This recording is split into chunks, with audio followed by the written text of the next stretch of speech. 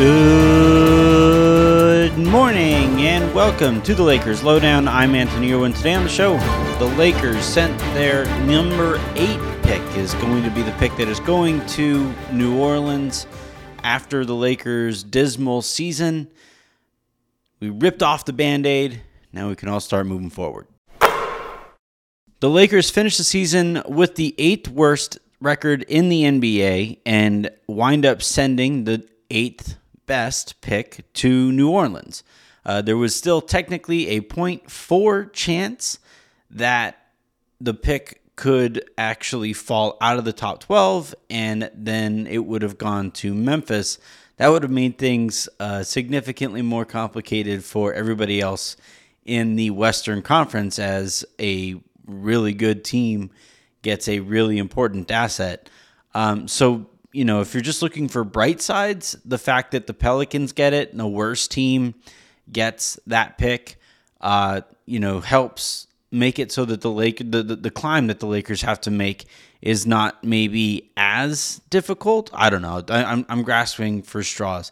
It sucks to have had a season as disappointing as that one and not have a top 10 pick kind of as the pot of gold at the end of the rainbow. And yes, I'm not... let's be clear. Both these things can be true at the same time. I am happy that the Lakers made the trade and went out and won a championship. I am, however, allowed to be frustrated that we just went through as shitty a season as we all did and have nothing at the end of the season to show for it as part of the trade package, when you were negotiating against nobody, by the way, winds up being this pick. So the Lakers still do technically have another pick that will convey to New Orleans and then a potential pick swap.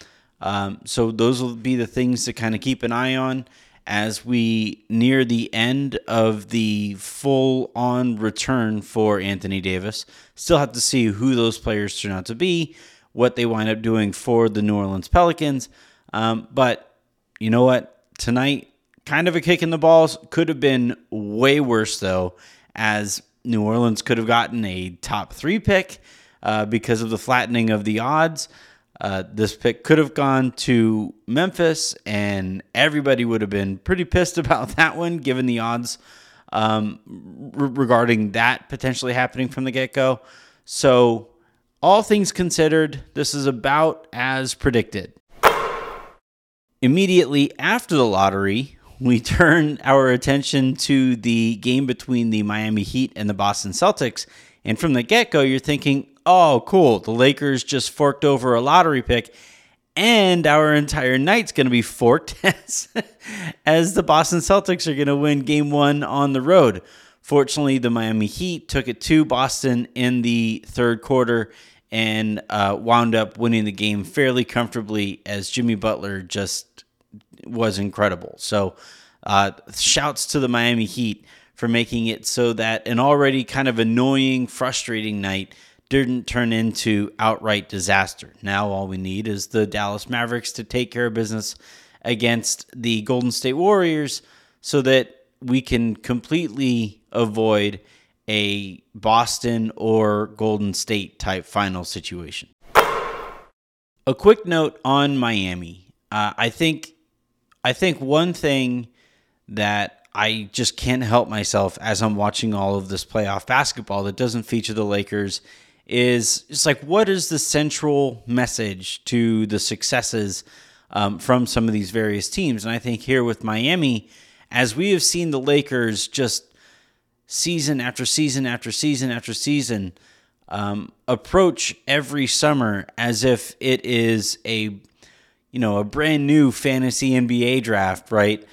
For those of you who play fantasy football, I enjoy keepers in fantasy football. I enjoy the idea of seeing investments year over year over year over year. I don't like just hitting a reset button and just kind of pretending as if the previous season didn't happen. So watching the Lakers treat the roster and their culture as if the previous season didn't happen, didn't matter, has been pretty tough. And then you watch Miami, probably the predominant like culture first, culture above all else type of organizations in the NBA, make it to the Eastern Conference, win game one, and be potentially on their way to a championship. It's or at least a championship appearance. You're sitting here saying like, man, it'd be nice if the Lakers had some of those bona fides beyond just their star players. And I think, even beyond just from a player personnel standpoint, the idea of Pat Riley just, being able to walk out the door, and the idea that, later after him, Jerry West would make his exit, make his way back into the NBA, and never really have an opportunity back with the Lakers. And by the way, Jerry West, and his relationship with Jeanie, there's a lot going on there. I'm not going to get into it here.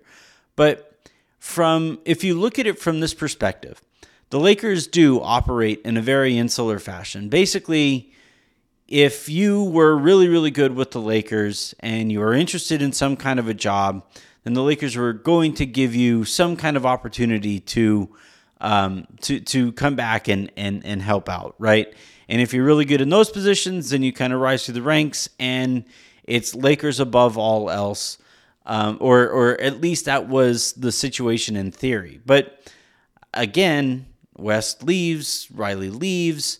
Both have been reportedly interested in coming back, but the Lakers never really seemed all that interested in them coming back. The people that they have welcomed back, however, Kurt Rambis and Phil Jackson after he sucked in New York. The executives who could come back and have successes elsewhere to bring those lessons back to the Lakers, not really shown the welcome wagon. So I just think as we watch Miami do their thing, not only is it important to me to point out, hey, this is why culture matters. This is why you want some continuity from year to year. On top of that, if the Lakers are going to operate as insularly as they have, you can't let elite talent walk out the building without replacing it. And if that elite talent is ever interested in coming back, then you bring that person back. You bring those people back. All right, that's going to do it for this episode of the Lakers Lowdown podcast. Make sure you guys are tuned in and checking out all of the stuff that we have going on as we cover these playoffs, as we get you guys ready for the next steps that the Lakers take in kind of trying to get back to this place so that we don't have to sit here and watch from the sidelines next year. I had a really fun conversation with Kirk Henderson of Mavs Moneyball, where we talked about the year that Jason Kidd had for Dallas and the theory that the Lakers really missed him on their sidelines. Just to kind of get back to the central theme of this podcast here, this episode here too, right? Don't let people who appear to be good at their jobs just kind of walk out the door. But yeah, check out that podcast with Kirk and myself. And then you have the I Love Basketball gang getting ready to record later today. Then Harrison and I record on Thursday. Aaron and I record on Friday. And we're going to have some hopefully pretty cool projects coming down the pike to change up some of what we've done to this point in covering the postseason right now. So until all of that, until the next time I talk to you guys again, I'm Anthony Irwin saying have a good one. Come back, Pat Riley.